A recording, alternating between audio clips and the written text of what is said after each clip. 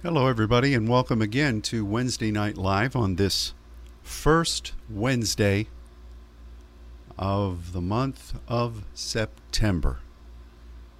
What a blessing it is to be walking in partnership with our Lord. And as I am speaking to you from the Father's Church here in Dallas, I want to remind all of our Saints Network family that in just 2 weeks, our on-site seminar here in Dallas for the Saints Network will be convening. And we strongly encourage those who are attending live in person, or those who are going to be joining in the live broadcast virtually, which means online, please register. And there in the registration on our Saints Network site, you have a designation of whether you'll be here in person or whether you will be attending remotely. That's going to be very helpful for us to know. And so don't neglect taking the few minutes that it will require you to invest to do that. Thank you to everybody that's already done it, but let's please adhere to that simple request, and we certainly thank you and appreciate it. You have an outline today, and I would encourage you to access that. But the title of our message today is Kings and Priests. And this is something that the Lord strongly placed on my heart as I was looking at scriptures in the book of Revelation. I noticed, well, I'd already known this, but the Lord highlighted something to my attention, and it really has stood out over the past few days. And that is how God says that we are called to be kings and priests. Let's take a look at those first two references of that phrase in the book of Revelation. Here in Revelation 1, beginning at verse 4, the scripture says, "John, to the 7 churches which are in Asia, grace be unto you and peace, from him which is, and which was, and which is to come, and from the 7 spirits which are before his throne, and from Jesus Christ, who is the faithful witness, the first begotten of the dead, and the prince of the kings of the earth. Unto him that loved us, and washed us from our sins in his own blood, and hath made us kings and priests unto God and his Father. To him be glory and dominion forever and ever. Amen." All those wonderful things that John begins this epistle with, and after he says that we are washed from our sins by his blood because of the love that God has for us, of all the things that it could say we derive from that blessing, he says that we are made to be kings and priests. In Revelation 5, when the scripture speaks about what happened when Jesus ascended into heaven and when he was the lamb slain from the foundation of the world, typified in that vision, and he went before the throne of God and received the little book from the hand of God, and he assumed his place at the right hand of the throne. There was great jubilation. There was tremendous givings of thanks and all of the deserved eternal platitudes that were spoken of to the Lord. But out of all that, the one thing that is said about how mankind benefits is very clear. Let's look at it. Revelation 5, verses 8 through 10. And when Jesus had taken the book, the 4 beasts and the 24 elders fell down before the Lamb, having every one of them harps and golden vials full of odors, which are the prayers of saints. And they sung a new song, saying, Thou art worthy to take the book, and to open the seals thereof, for thou wast slain, and hast redeemed us to God by thy blood, out of every kindred and tongue and people and nation, and hast made us unto our God kings and priests, and we shall reign on the earth. What an amazing proclamation. There's again a glorying of the sacrifice of Jesus and his triumph, and how that then yields redemption to us. And then, out of all the things that could be said as to our benefit from accepting this gift, it says that we are made to be kings and priests. This is something that is spoken of in Exodus 19, verses 5 and 6, after the Lord had caused Moses to lead the people out of Egyptian bondage, and they had their first run-in with the Amalekites, and God released the manna provision for them 6 days per week.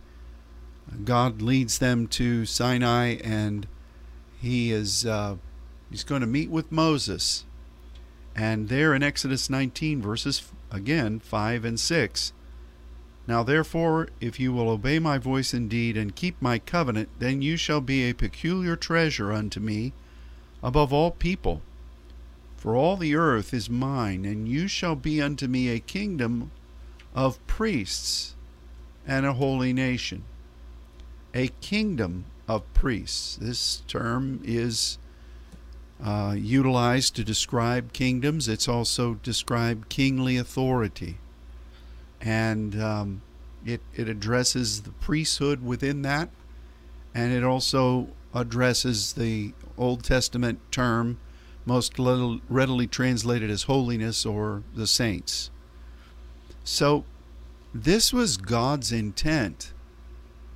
And of course, we recognize that in Revelation, in the book of Revelation, there was not going to be a need for priests who would offer sin sacrifices, because the Lord had offered himself as the sacrifice above all, and there would be no more need for that offering of bulls and goats and lambs.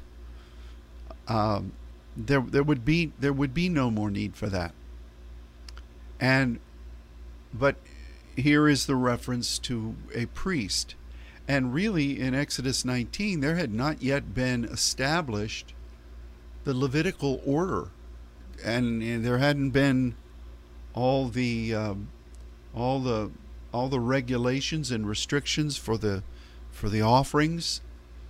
And so a priest in God's eyes is someone who, yes, is a mediator, someone who connects between God and mankind, someone who hears what God is saying and would proclaim it, and someone who would offer to God whatever it is that he requires. That's really the essence of a priest.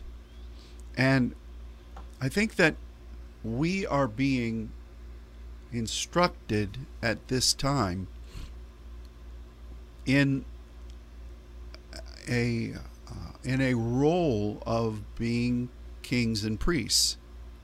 And I believe that we are going to we're going to be asked of God to fulfill these roles in a more dynamic way than I think any of us realize. I think we've been fulfilling this to a very large degree. We've been being prepared and trained in the ways that these words indicate, but I don't know that we've really understood that we are to be this before the Lord.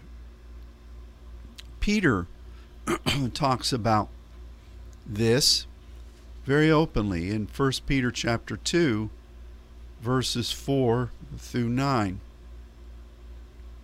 Peter says concerning the saints as a priesthood, as the saints deal with pneumatikos offerings and building a pneumatikos house, to whom coming as unto a living stone, disallowed indeed of men, but chosen, there's the eklektos, of God, and precious. This is a derivative of honor. It's a derivative of timos. And it really means to be reliable and effective at any needful moment. That's what we are as precious ones. As lively stones built up a pneumatikos house, a hagios priesthood that offers up pneumatikos sacrifices acceptable to God by Jesus Christ. I think that if we consider what the saints are supposed to be, and how that God leads the saints by virtue of the Spirit of truth into the stronger meat, and has been laboring to make us aware of deeper things that the Scripture is saying than perhaps a surface view or a tacit understanding might yield. I think that when we receive those pneumatikos understandings, when we're guided into truth by the Spirit of truth, then the things that we do in regard to that in obedience, in so many ways, is a spiritual sacrifice of obedience before God. And also, as we do them, we are constructing a pneumatikos house. This is very important for us to recognize. This is extremely important for us to recognize. And this spiritual house, this pneumatikos house and these pneumatikos sacrifices are something that the saints offer before God. You know, obviously one of the sacrifices that the saints generate before God are our prayers, which we read earlier in this teaching, that rises as incense before God, and it's pleasing to Him. And as we pray according to those directives that are clearly stated in the Old Testament pertaining to the incense of God, the holy incense, and we determine through other existing teachings that we've given that this aligns with the way God wants us to pray, embracing His burden. When we do that, we are really we are a precious gift. We're providing a precious gift to God that He requires, because He looks for an intercessor, and He looks for friends who will be with Him so that He can converse with them before He does anything. And we know that this is the way God moves. He gives us the spirit of grace and supplication, which is partnership prayer concerning where He wants to go, what He wants to do. And so this is really an essence of the saints, a priestly role. And I know that here Peter, in very simplistic but yet powerful terms, tells us that this is a holy a hagios priesthood, and it is dealing with pneumatikos points of direction, that is building a very deep spiritual structure before God, and within that frame we are offering pneumatikos sacrifices. Now I think that obviously, as we mentioned, one of the sacrifices that is very clearly detailed in the book of Revelation is the incense, our prayers. So we know that is part of it. But we also have to recognize that whatever we do in obedience to God, offering sacrifices of righteousness, righteous vision, in obedience to obey, is better than earthly sacrifice. That is a pneumatikos offering to God. And not only is it an offering, but it constructs something that God needs to have in place on this earth. It's a pneumatikos house, which Peter says in these very simple but very direct words. It's a scenario of honor. And again, honor is investing your time. This is a combination of the New Testament and the Old Testament biblical definition of honor. In fact, time is where we get our word time in English. And this is the root of honor. So you invest your time, you invest who you are. Time is our most precious commodity, as we don't have on earth and a limitless supply. But also in the Old Testament, it speaks of honor being to be imprinted by the burden of the Lord. And when you go forth, people can look at you and the imprint of who you are and in God, and they recognize that you have become, I guess, dare I say, Christ-like. You know, when Jesus said, "You see me, you've seen the Father," he was speaking about this principle of honor. And I firmly believe that we are in his image. We are to be Christ-like, and this is a measure of being precious. In fact, in Exodus 19, the verse we just read, we're a peculiar treasure. Here we're precious. And it's something that is unto the Lord. So the first thing Peter really says about priests and kings is that we're to be saintly priests, and we are to be partnering with God in pneumatikos sacrifices from a foundation of an evolving construction of a pneumatikos house. This is so important. And how many times over the years have we talked about how that what God gives to people, to his sons, in deeper measures of understanding, what the Bible speaks about having strong meat. And this is mentioned a number of times in the New Testament. And it's amazing to me that a good portion of the church either is ignorant of the deeper things of the Word, or they just choose not to pursue them. They would rather be a surface individual. I'm not condemning that.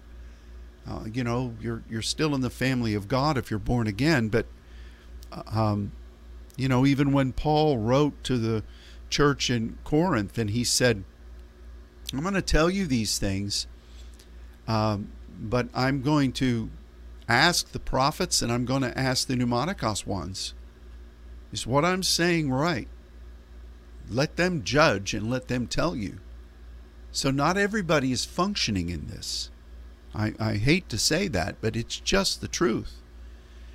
We've had a number of illustrations of this through the scripture. Paul wrote and said, I'd like to write to you about the oracles of the Lord and the deeper things, but you can't bear them. You still want to dwell in the milk. And I think that Christians either like an elemental existence, or they, forgive me for saying this, embrace a laziness, or they want to be entertained, so they hop from other people's visitations, and any new thing that comes down the pike, they grab it, and don't worry, 3 months later there'll be another one, and I'll grab it. But the whole principle of being an enduring pneumatikos house is foreign to them. I remember when God first started to teach us about, what the scripture says pertaining to growing through the process of starting off in God and then eventually heirs and then joint heirs, or being a child and then being a son.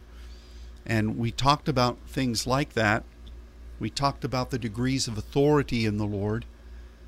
And there were a lot of people in my church that were gravely offended by that. And I think part of it was that you start viewing it through the eyes of humanity, and it's competition, and it's saying that one is better than another.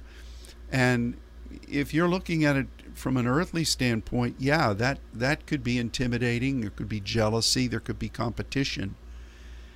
But I'm not the one who wrote these scriptures. I'm not the one who ordained the principles of God to be spoken of in this way. God did. And He wants us to grow. And He wants us to minister in the deeper things of His Spirit, based upon His Word. And so the first measure that Peter speaks about regarding a priesthood is that it's called by a saintly calling, and you are operating in that priesthood within a pneumatikos structure, and you're offering up pneumatikos sacrifices. And I think it's safe to say that Peter would know what he's saying here. Paul, the apostle, wrote about a number of things, and we cherish what the Spirit wrote through him. But Peter was just a very simple man. He knew the Lord. Both John and Peter were the two major male disciples. And I think that if anybody would know the principles of the kingdom, it would be both of them. So here Peter is using this very, what's a good word? Very specific term, and he knew what he was saying. And so he's saying that this is a saintly priesthood, and it's built on pneumatikos principles, and pneumatikos sacrifices are being offered. Not simple run-of-the-mill things, but those that are ordered by God, and you have to press in a bit deeper to be able to serve God in this way and to offer these things. Then Peter speaks about the eternal objective of this, and he says, "Wherefore we read in the scripture, I lay in Zion a chief cornerstone, elect, precious. He that believes on him shall not be confounded. Unto you therefore which believe he is precious. But unto them which be disobedient, the stone which the builders disallowed, the same is made the head of the corner, a stone of stumbling, a rock of offense, even to them which stumble at the word, being disobedient, whereunto also they were appointed." Wow. Peter first starts talking about a saint's priesthood with deep pneumatikos things. Then the Spirit leads him into people being called to this walk, but they reject the cornerstone and stumble at it, rejecting the word.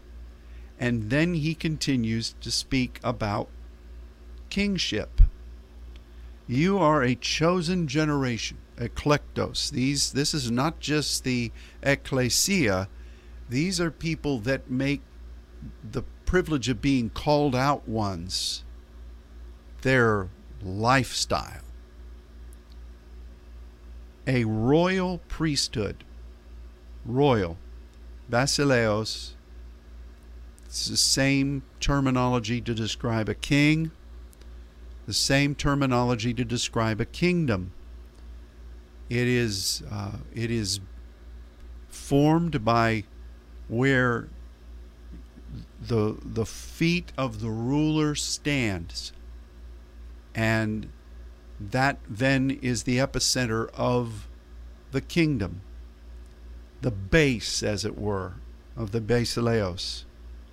And it is this kingly priesthood, a holy nation, hagios, nation, a peculiar people. And this word is a bit different because it means this. I've looked at several different academic definitions of this, and here's a synopsis of it. Ready to move into any measure of appointed service, acquisition, or purchase. And we're that kind of people, to show forth the praises of him who has called us out of darkness into his marvelous light. So here we have a holy nation, saints' nation, which means that there should be a lot of these outposts where we, of course, are offering these pneumatikos gifts to God because we love him and we're obedient, but we also are given the privilege of demonstrating kingdom authority and the rule and reign of God. This is your kingdom come, your will be done. That's this type of priesthood. So you have two types of priesthoods.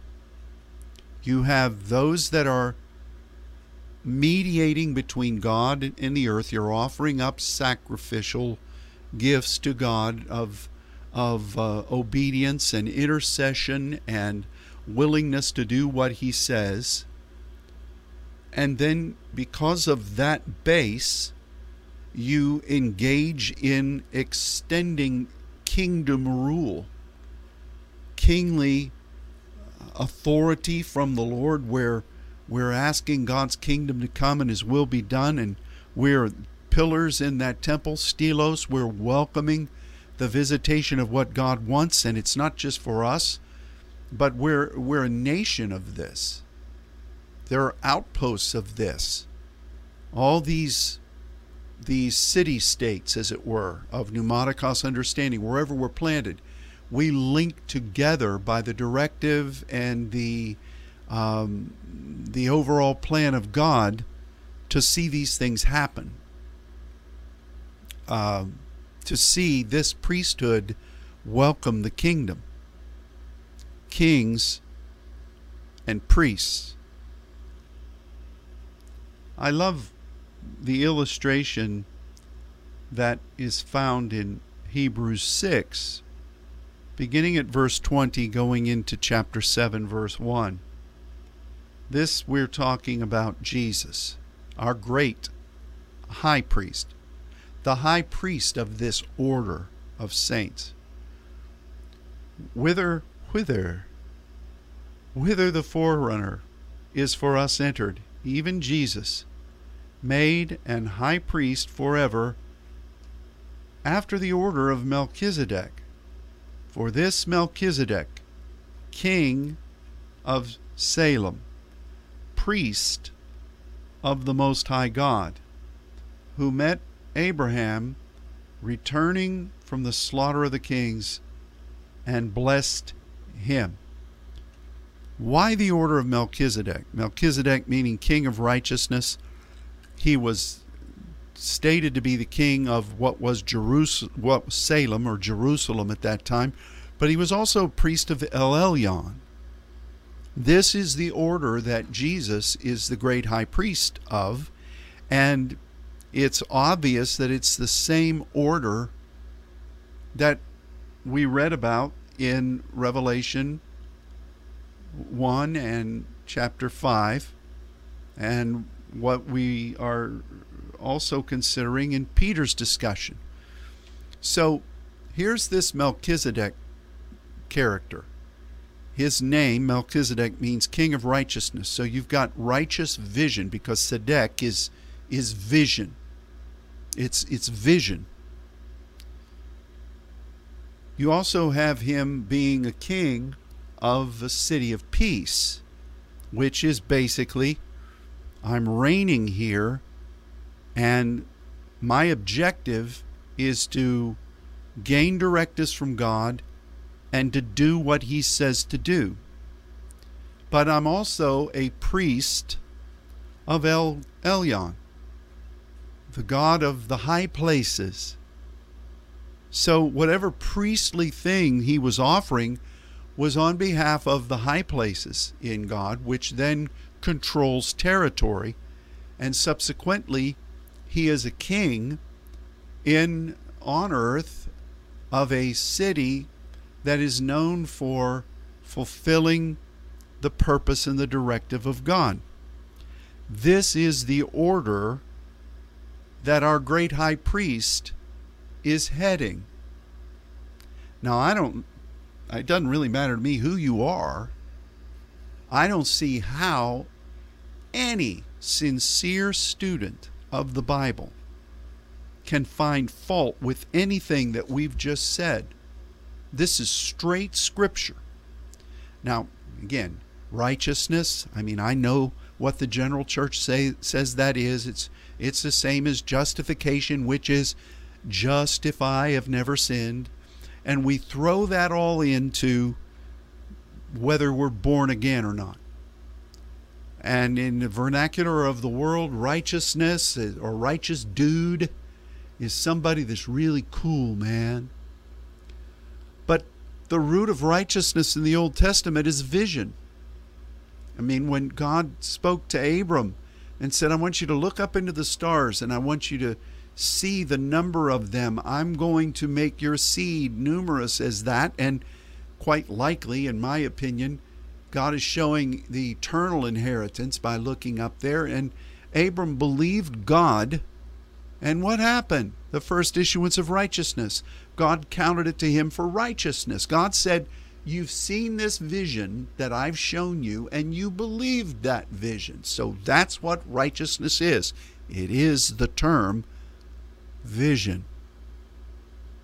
So the king of that kind of partnership with God, which is what Melchizedek means, is also a king of a earthly terrio, and it's known by the name of accepting what God directs and carrying that through to victory. And to be a priest of the high places of God, where you offer up sacrifices specifically before God in strategic locales that then direct victory in the earth around. The kings of Israel were judged, every one of them, by what they did and did not do in the high places. And here, Melchizedek is a priest of the high places where God, those strategic locales where God is wanting his kingdom to be welcomed into terrains and into regions and into so many areas of strategic import in the world. So, what does this mean for you? Well, you need to keep on offering as saints yourself, your intercession. You need to stay current with pneumatikos understandings that are being revealed by the Lord. And you need to offer up your prayers, offer up your obedience, offer up your partnership with God in supplication. And this is a holy priesthood, a saintly priesthood. And from that, we are able to establish a very deep pneumatikos structure, a base from which we then can rule and reign with the Lord as kingly priests.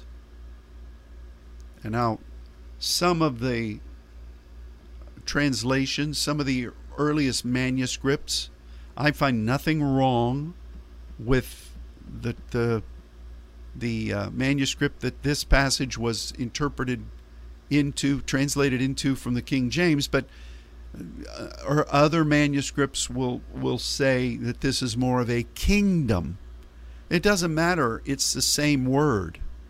It's the same word. It's just the difference between a king and a kingdom. How can you have a kingdom without there being a king? So, the Lord is the King of Kings and the Lord of Lords. That he's dealing with people who are following this, and then people who perhaps are fulfilling some kind of an individual point of service, which is what Lord is, Kyrios. It's the New Testament example of Adonai in the Old Testament. So everybody doing what they're supposed to do individually. We're not cookie cutters in this. Everybody is different before the Lord. Everybody has a different calling from the foundation of the world. But we can all fall into this pattern that God establishes of being kings and priests. Does that make sense? There were different kinds of kings in the Old Testament. And I'm not judging whether they were good kings or bad kings. David was a unique king. He was certainly different than Saul. He was certainly different than Solomon. He was certainly different from Hezekiah, but they were all kings.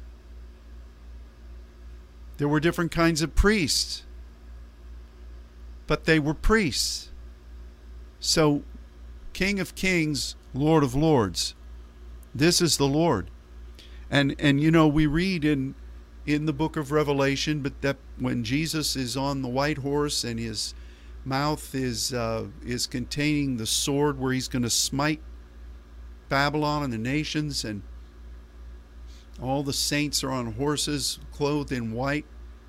On his vesture he's wearing that banner that speaks King of Kings, Lord of Lords. He's going immediately following the angels gathering the eklektos from the four corners of the earth. This business of kings and lords and being priests before God is something that he takes very seriously. Now, we're saints. We're the Saints Network. So, can you not see that we are a holy nation? That means that I'm here, Pastor Larry's over in Florida, Pastor Teresa's out in Arizona, Luke and Sylvie are over in France, and we are connected as saints that have been appointed to specific places, and we are to be reigning with the Lord there. But the base of our structure is pneumatikos offerings as a holy, saintly priesthood. Do you see this? It's very simple, very clear. But this is the way God moves. And now, I want to show you one other scripture, and that's from the end of the book of Revelation, or close to the end. Chapter 20, verse 4, I saw thrones, and they sat on them, Judgment was given unto them. I saw the souls of them that were beheaded for the witness, martyria of Jesus, for the word of God, and which had not worshipped the beast, neither his image, neither had received his mark upon their foreheads or in their hands. They lived and reigned with Christ 1,000 years. The rest of the dead lived not again until the 1,000 years were finished. This is the first resurrection. Blessed and holy is he that has part in the first resurrection. On such the second death has no power. But they shall be priests of God, and shall reign. There's Basileia again. With him 1,000 years. And when the 1,000 years are expired, Satan shall be loosed out of his prison. Now let's talk about that, because we've studied it many times, and we can clearly read it. Once Satan gets busted out of the slammer by the good grace of God, what's he do? He gathers people as the sand of the sea, and he surrounds the camp of the saints. Isn't that something? What was that camp of saints doing for those 1,000 years? They were priests of God and of Christ, and they reign, kings and priests. This is the saintly calling. This is what the rejoicing in the book of Revelation is absolutely proclaiming to us. You look at that. The very beginning of Revelation, John says this: we're born again so we can be priests and kings. Then in chapter 5, he shows the Lamb slain from the foundation of the world. People, the king, the elders and the angels are falling on their face, and they're rejoicing at the victory of Jesus. And of all things they could say, what do they say? He's made us to be kings and priests. Peter, the rock of the early church, he speaks about, as only Peter could, being kings and priests in a saintly walk. At the end of this apocalyptic telling of the end times, you've got the saints encamped who are ministering as kings and priests. So, do you see our mission leading into these days, where we're asked to reach to the nations, to the places that God is opening the doors, and to teach pneumatikos principles, to teach the calling and the walk of the saints, to teach the application of the cross in Arterio and welcoming the kingdom there? Can you see how this is building a holy nation based upon a pneumatikos structure for pneumatikos sacrifices to be offered before our Father and to welcome his kingdom? Do you see how this plays its role throughout the end times? And you see how Daniel spoke about the saints and our enemy trying to wear out the saints, and that grappling back and forth where the saints overcome and then they're overcome, and then the saints overcome and then they're overcome. It's a battle, but God is over all. I love this, and I see how vital it is, and I pray that God will cause us to be done with lesser things and accept this precious and undeniable calling. Now, the other question that we have with this is what we talked about a week ago on Sunday: the patience of the saints. It's staying planted where you're called to abide. That fits in here. The saints and prophets of the martyria, you know, I really think that the essence of that are the saints. The Queen of Heaven has the chalice filled with the blood of these ones. And a prophet, then, a martyrio, is somebody that God identifies that's going to, for the Lord, be showcased in some way. We're going to be dealing with a character known as the false prophet, who says things and demonstrates miracles and lying signs and wonders. And so there are going to be those that God brings in direct, open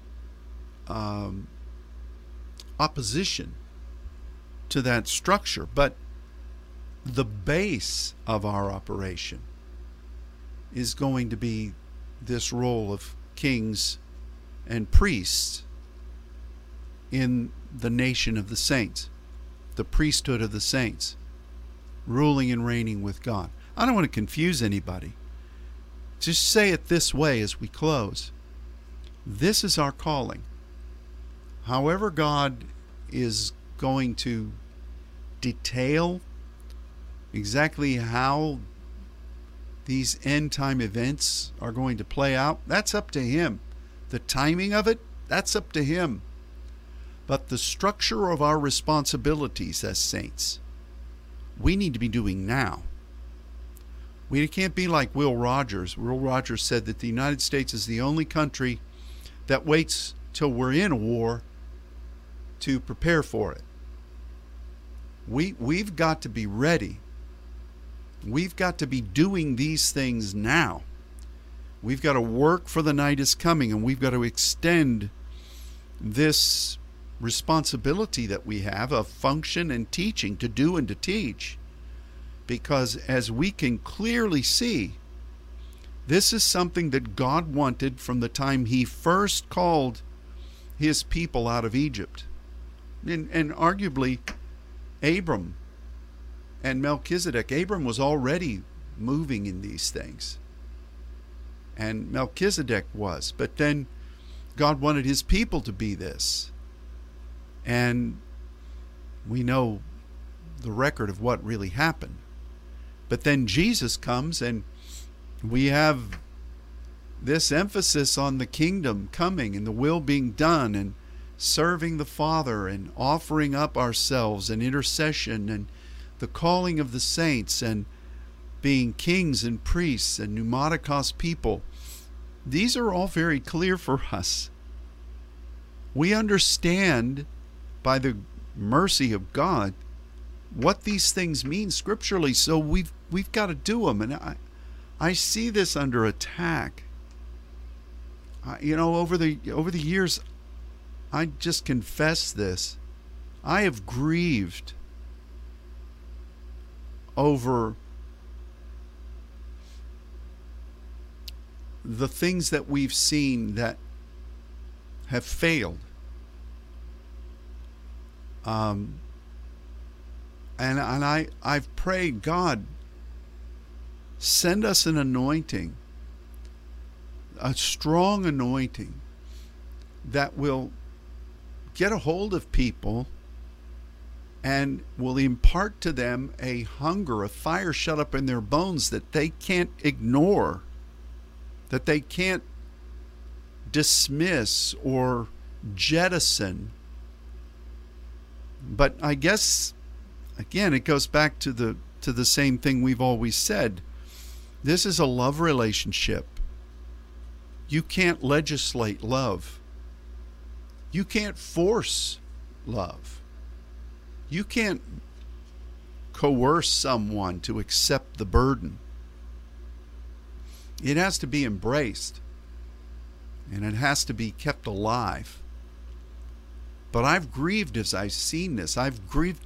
I really was in prayer and grieving last year that so many of the major gatherings that God had allowed us to see Him open the door and schedule, when they had to be canceled. And I grieved over lost opportunity, but then I recognized that the Lord was aware of that. We obeyed him. We offered that. And I believe that it was a warfare tactic that caused this pandemic to shut things down, but God is turning it for the good. It's kind of like an illustration is of the many challenging things that have happened due to the pandemic. One of the blessings of it is that we've been able to see what's being taught in our schools. We probably would not have seen that without the challenges that this pandemic availed upon us. So we just have to be faithful and do what God says to do. And but I care very deeply about this, as I know you do too. I don't want to miss an opportunity. I don't want to come behind in any grace. I don't want to accept a 30-fold. I want 30, 60, and 100. I want us to be able to be those gatekeepers who lift up the gates and see that the doors are functional so that the King of Glory can come in.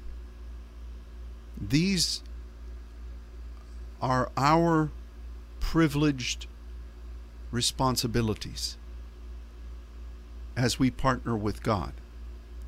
So I urge you to reread these scriptures and to know that this is talking about you.